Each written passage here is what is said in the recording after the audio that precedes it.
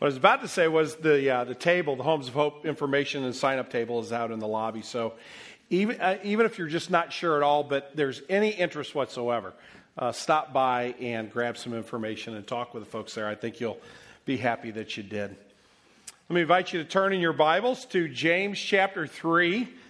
Last week at the end of the sermon, if you were here at this service, I gave you an assignment, was to read chapter 3 of James. We're talking about the wisdom of God last week and this week and next week.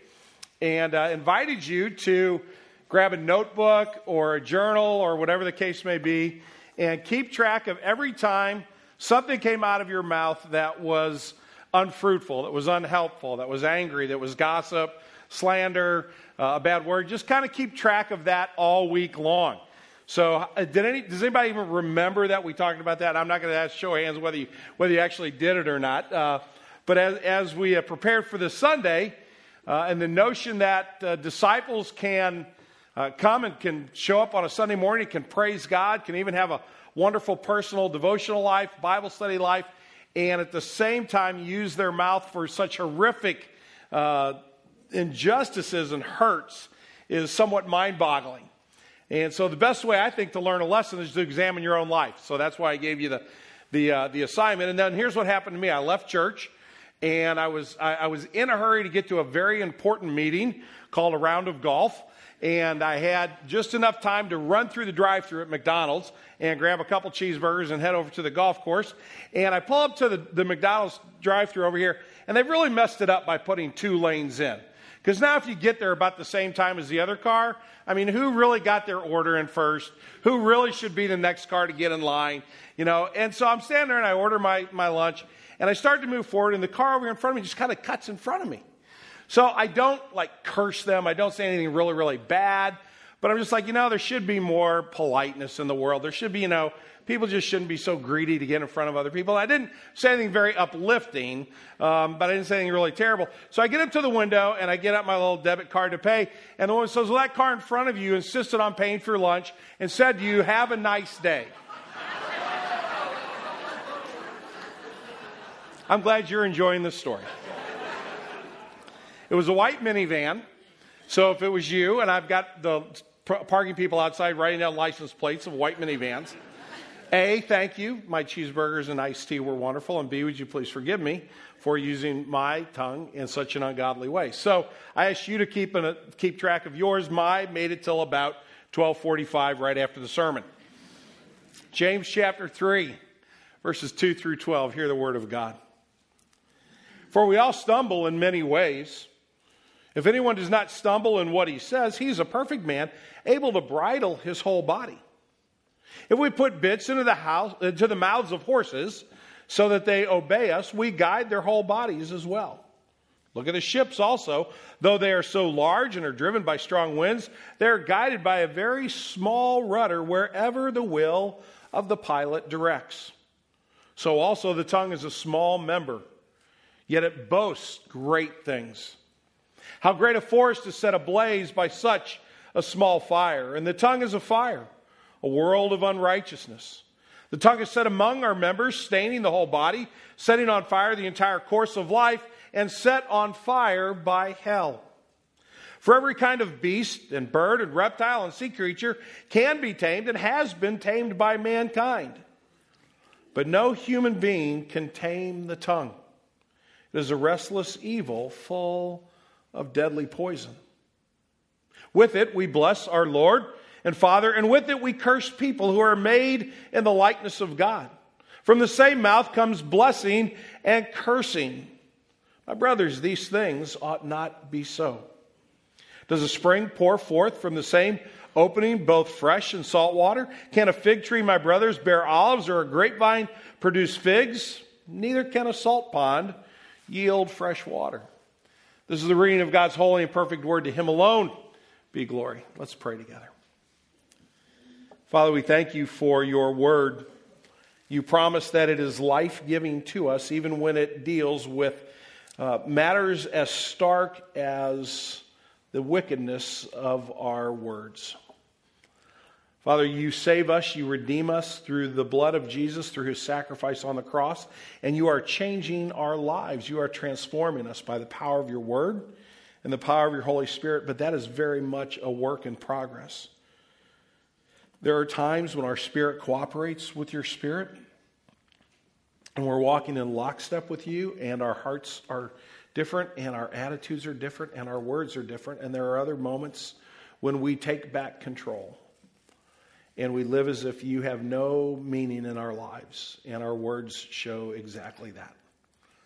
And so, Father, the journey back and forth between praising you and using our words to hurt others is a journey every person in this room is on.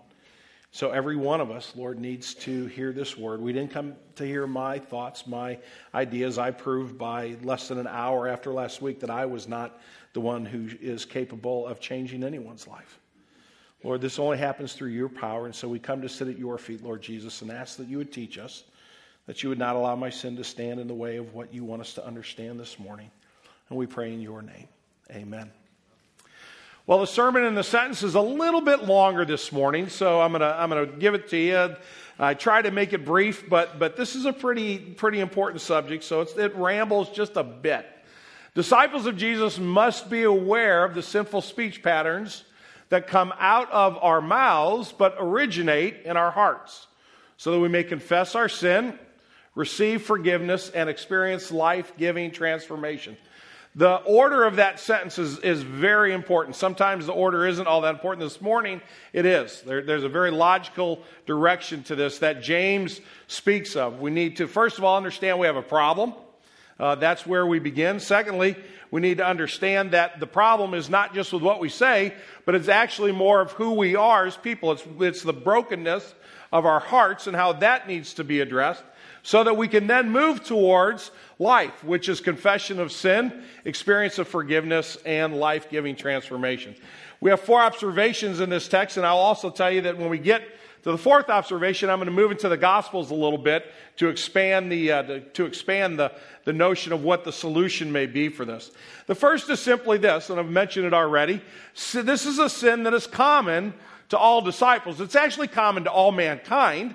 There are people, whether you follow Jesus or you're agnostic or an atheist or a Hindu or a Buddhist or whatever the case may be, every human being has the problem of using their voice in a way that is counterproductive, in a way that is harmful. But James says to Christians, don't think you're off the hook here.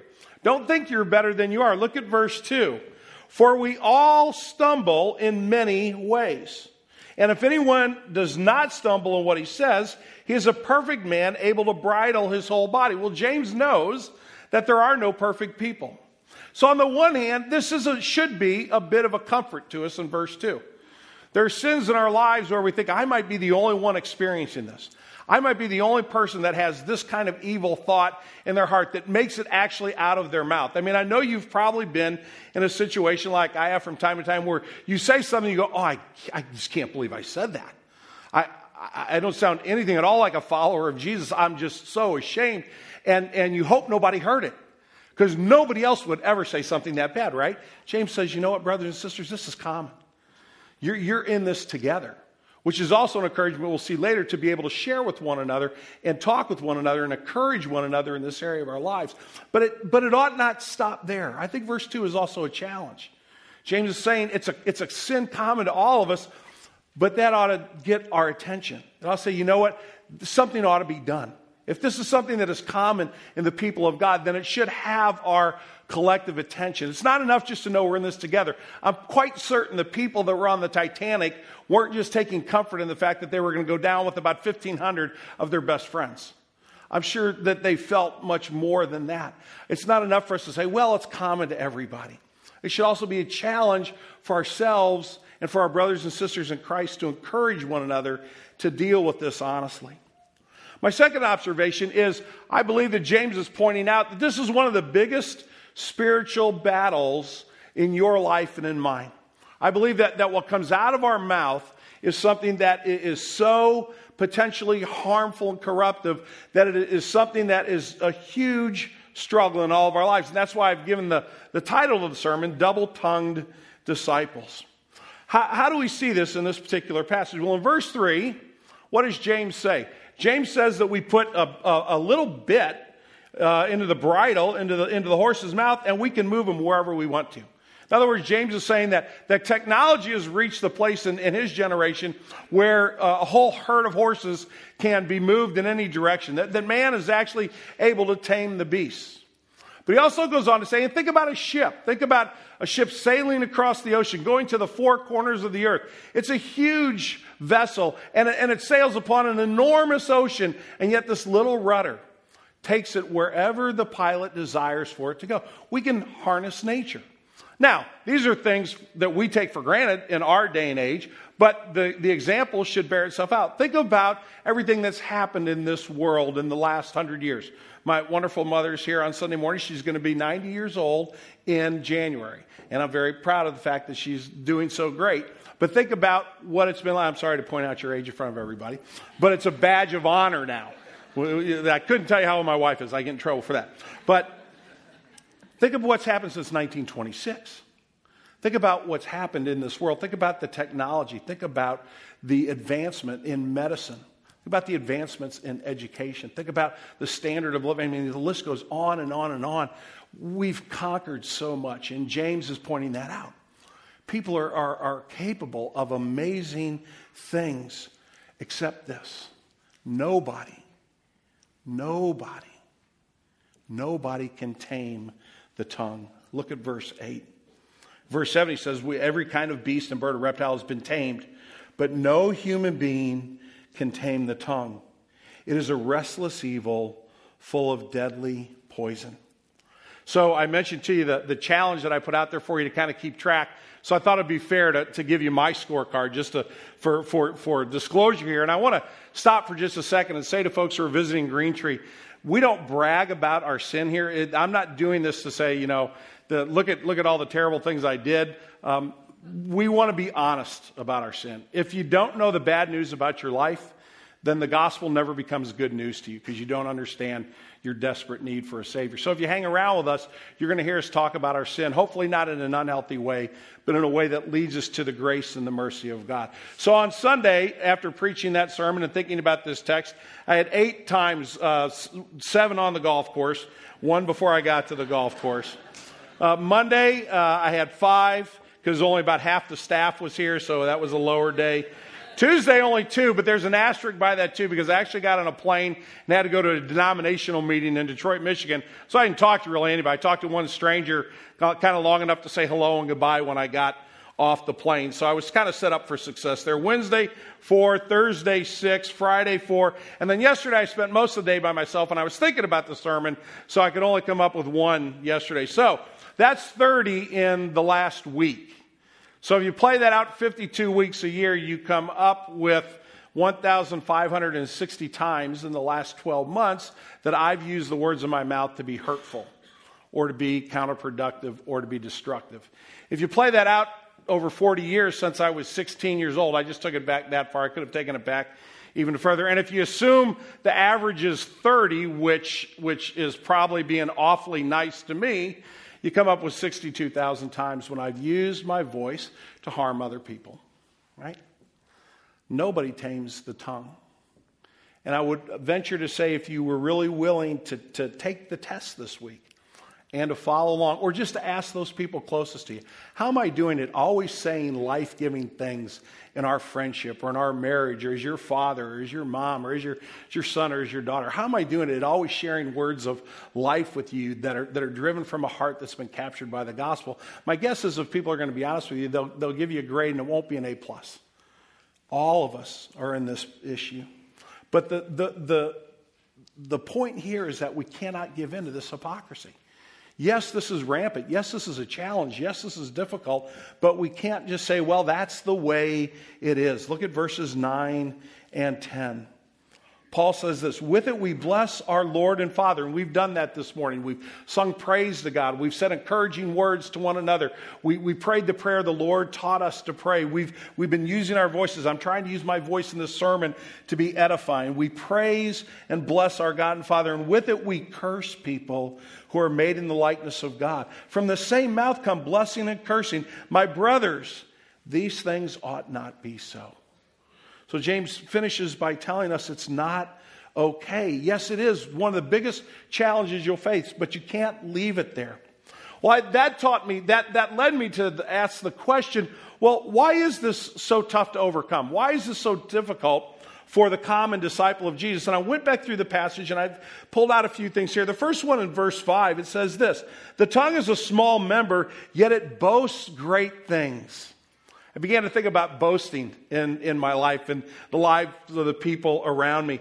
And in my mind, boasting comes from one of two places. You're either insecure and you're worried that you're not quite as smart or as bright or you have as much going for you as the folks around you. So when you do something good, you kind of talk about it a little bit so people will know that you're a pretty good person, and you're insecure, so that drives you that direction.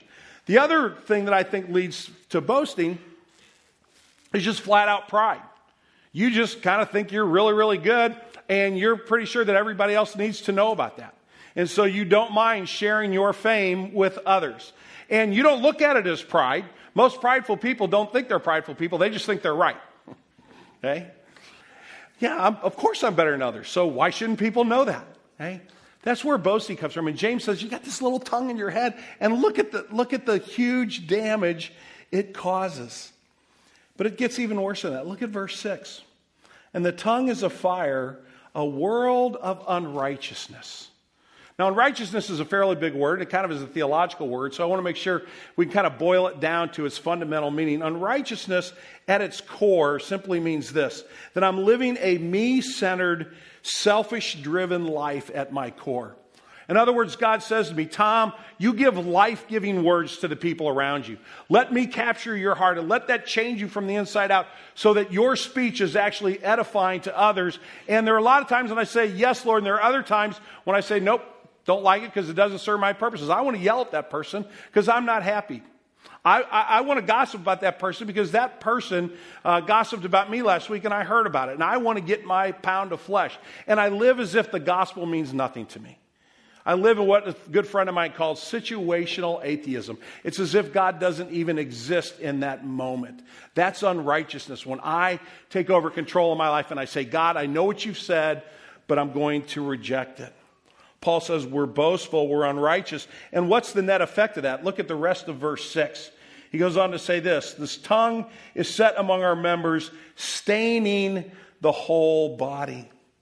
Because our soul, our heart is stained by sin. It's the residue of old priorities and passions. When you come to Christ for salvation, when God saves you, when He steps into your life and He gives you a spirit of new life in your heart and He redeems you through the blood of Jesus, you're not at that moment made perfect in your attitude and your behavior. You're made perfect in the sight of God. Your sins have been washed clean, but you still have a life to live before you get home. And that journey is both following God and trusting God and seeing God change your life. And it's also moments of going back to the old ways. And James is talking about the stain, and he says, you're going to slip back into old ways. This is going to happen to you. You need to be aware of that because your heart is being transformed, but it hasn't been completely transformed yet. You're not yet with the Savior. There's one other piece of this that's very important for us to see in verse 6. And he says this: setting on fire the entire course of life and set on fire by hell. I don't think James is using the word hell there to make some kind of passionate statement. I think he's talking about our enemy. I think he's saying that Satan knows very well that this is a problem for the human race. That Satan knows that he can trip up Christians by getting inside their head and getting inside their heart and getting them to be focused on their anger or their resentment or whatever the pain may be that's going to then come out of their mouth in an ungodly manner. If you've ever coached or played on any kind of sport, you know if your opponent has a weakness, you want to exploit it. Little shout out to the Cubs fans. Okay, we'll give you exploited some weaknesses of the Cardinals. That's the last time you'll ever hear me say that, right? But that's how you get after it. That's how you win. And Satan wants to destroy the church of Jesus Christ. That's a win for him. And so if he can do that by setting our tongues on fire, he will.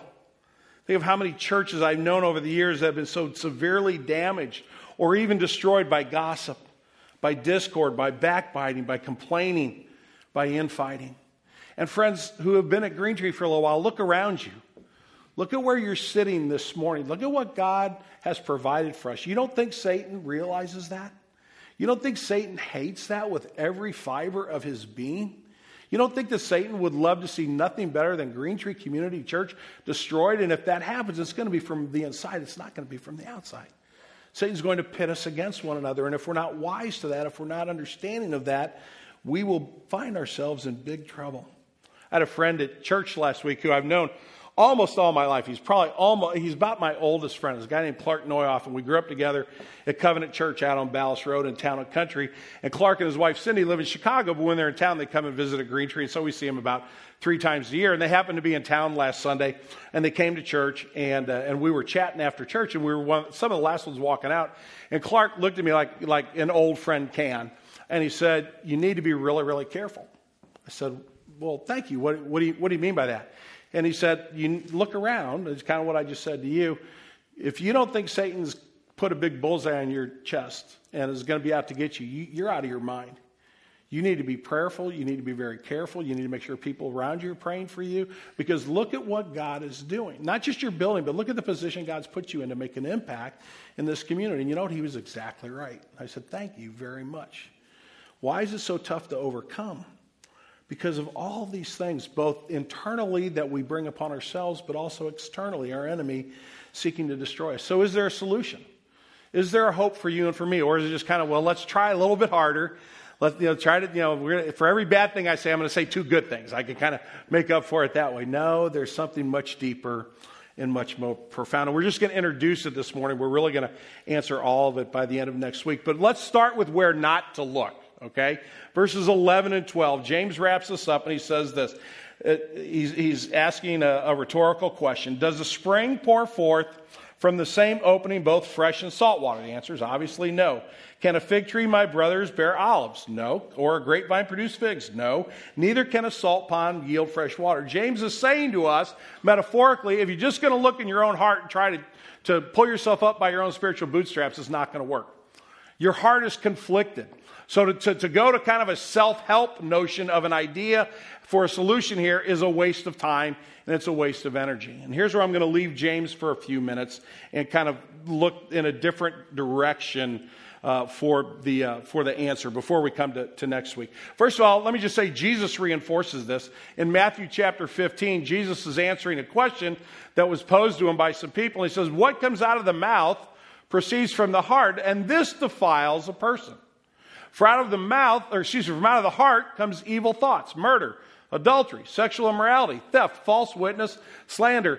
These are what defiles a person." So James is simply repeating what Jesus has said. If you're going to put your heart on the issue, or if you're going to put your finger on the issue, it's the heart.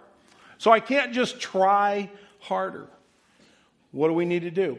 Bottom line is we need to ask for help. We need to go. Remember what we talked about last week? Ask God for wisdom, and He will give it to you.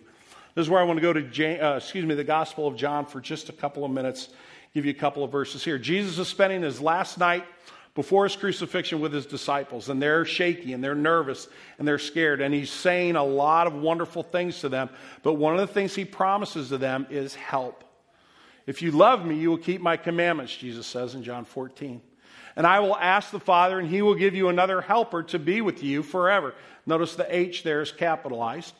"Even the Spirit of truth. You know him, for he dwells with you and will be in you." Jesus goes on to say later on in that chapter, in verse 25, "These things I have spoken to you while I am still with you. But the Helper, the Holy Spirit, whom the Father sent in my name, will teach you all things and bring to your remembrance all that I have said to you."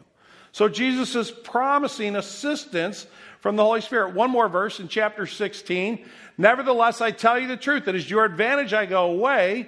For if I do not go away, the Helper will not come to you. But if I go, I will send him to you." Jesus knows that your heart and my heart struggle. And part of the outcome of that struggle is what comes out of our mouth. And so he didn't leave us alone to tackle it by ourselves. He didn't say, "I'm going to save you and I'll see you when you get to heaven, and good luck. You probably won't always say nice things to people, but we'll figure that out in eternity." No, he said, "I'm going to send the Holy Spirit to live in you, to abide in you so you can recognize these things and so you can have assistance in overcoming the sin that wants to have a stranglehold on your life. What's the helper's goal? What is he ultimately after? How does he aid us? Well, in John 17, Jesus is praying to his Father. And he's prayed for his disciples. He's prayed for his, it's now down to 11 guys. He's prayed for them, but now he's going to pray for everybody else. He's going to pray for you and for me. And he says this: I do not pray only for these only, for the 11, but also for those who will believe in me through their word. That's you and me. If you're a believer in Jesus Christ this morning, it's because the disciples were faithful to pass it on to their generation and the next generation until this morning. I pray for them who believe through their word that they may all be one, just as you, Father, are in me and I in you, that they may also be in us, so that the world may believe that you have sent me. What's Jesus' prayer there? His prayer is for unity. You can't have unity when you speak discord. You can't have unity when you speak hatred. You can't have unity when gossip is what comes out of your mouth on a continual basis. Jesus is praying that our hearts would be unified just as the Trinity. Think about the intimacy and the bond within the Trinity, the Father and the Son and the Spirit.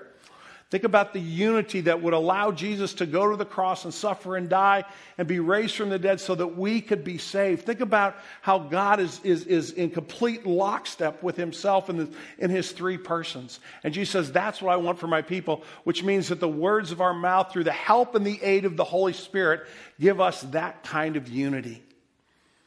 What have we prayed this morning about God's kingdom? Your kingdom what? Come. Your will be done where? Say it with me. On earth as it is in heaven. We want this unity to reside at Green Tree Community Church. It doesn't come from you and me trying harder, brothers and sisters.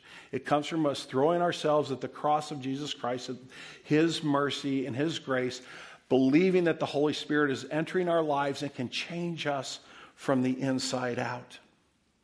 With that in mind, the fundamental application this morning. Let me tell you where I think we ought to go with this. I want to encourage you again this week to pray every day that the Holy Spirit will convict you of your sinful speech patterns. I'm going to do the same thing. And I'm probably going to need to pray it, as you saw my numbers, probably 10 or 15 times every day. But until I know what the problem is, I can't come up with a solution, right? And I want you to pray this, not because I want God to put his thumb on you and crush you, because I know he won't do that. He'll show you your sin. He shows me my sin so that he can show us the enormity of his forgiveness, and so that the Holy Spirit can work in our hearts to change us, to move us in a new direction. But it starts by saying, Lord, I need to see the true condition of my heart. Secondly, ask the Holy Spirit to help you understand the underlying cause. A lot of our anger comes out of our pain. A lot of the things that we say that are unhealthy are things that we maybe learned at an early age or were taught. That's not to excuse us. It's not to say that it's okay. But God may be showing you there's some pain in your life that you've never dealt with. And if that's the case, praise God, because there are lots of brothers and sisters in Christ here at Green Tree.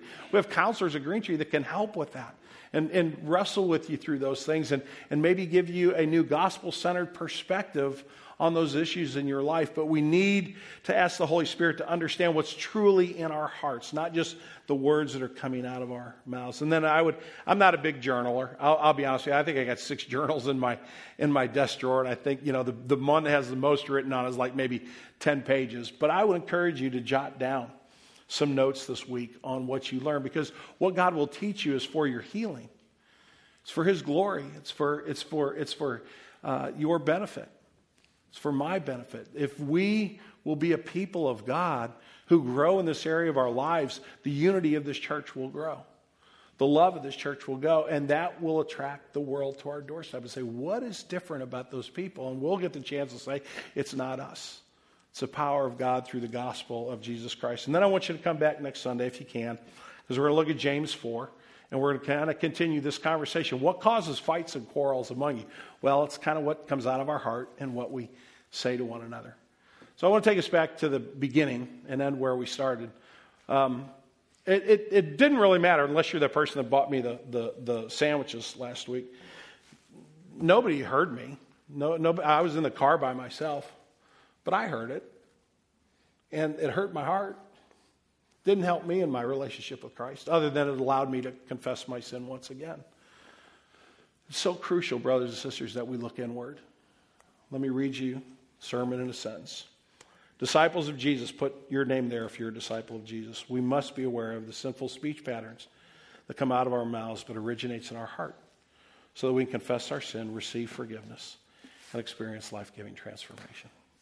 Will you pray with me?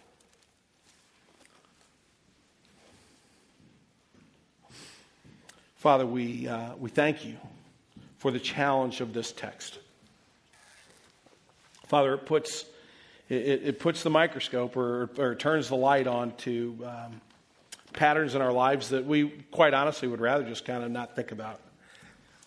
When we say an unkind word, when we gossip, we're not proud. And at the end of the day, we feel worse. We don't feel better. But somehow, Lord, we kind of keep going back. Father, I thank you for the promise of the Holy Spirit and how I have seen in my life where change has occurred. And I know my brothers and sisters sitting here in the congregation this morning, we can point to moments. As Brad and Heather talked about their fears of going on a trip and still going, we see your life-transforming work, and we need that in this congregation. Every one of us needs it individually. Father, we pray that you would protect us from ourselves, from our own tendency to use our mouths in the wrong way. Father, we pray that you protect us against the evil one who wants to destroy your church. Father, show us our sin, that you would show us our redemption, that you would give us a healing pathway through the power of your Spirit and your word to transform our hearts and our lives, to bring you glory and to nurture your people and to be a witness to this world. We pray in Jesus' name. Amen.